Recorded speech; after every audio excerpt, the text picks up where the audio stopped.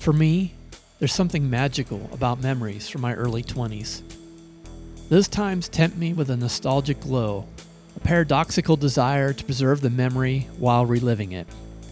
After speaking with several friends my age, I'm finding that this is a consistent vibe among Gen Xers who came into adulthood in the early 1990s. And writing this on my 24th wedding anniversary, much of it has to do with being head over heels in love with the woman who would become my wife in 1999. Our relationship hasn't been conventional, and we're both fine with that. For example, we don't exchange cards or gifts for our anniversary.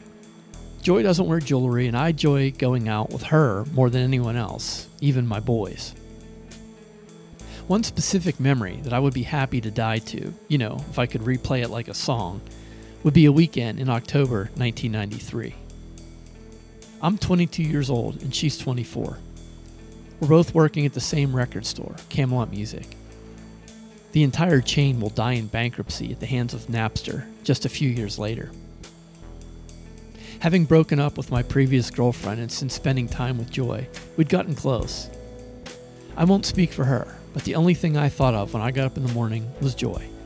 If I got to spend time with her, it was a good day. A phone conversation was second best, and if I didn't talk to her, the day sucked. I drove a used Dodge Daytona that was on its second engine with over 100,000 miles. I had this brilliant idea to ask Joy to spend the weekend with me in Ocean City, Maryland, which is about a 7-hour drive from Pittsburgh. The rates are cheaper in the off-season, but the beach and the sun are still warm during the day. Plus, no tourists or crowds. We lied to our Catholic parents because we were both living at home, and it would have been weird to tell them about our weekend together in a hotel room, alone. We drove down on a Friday and home on Sunday. Those were a few of the most incredible days of my life. Walking the shuttered boardwalk and sitting on the expansive empty beach, we felt like we were the only ones there. In a time without internet and without phones, we were isolated from everything and everyone.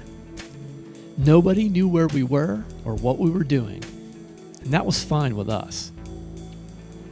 If I close my eyes, I can still feel that October sun from 1994 on my face and Joy's hand in mine.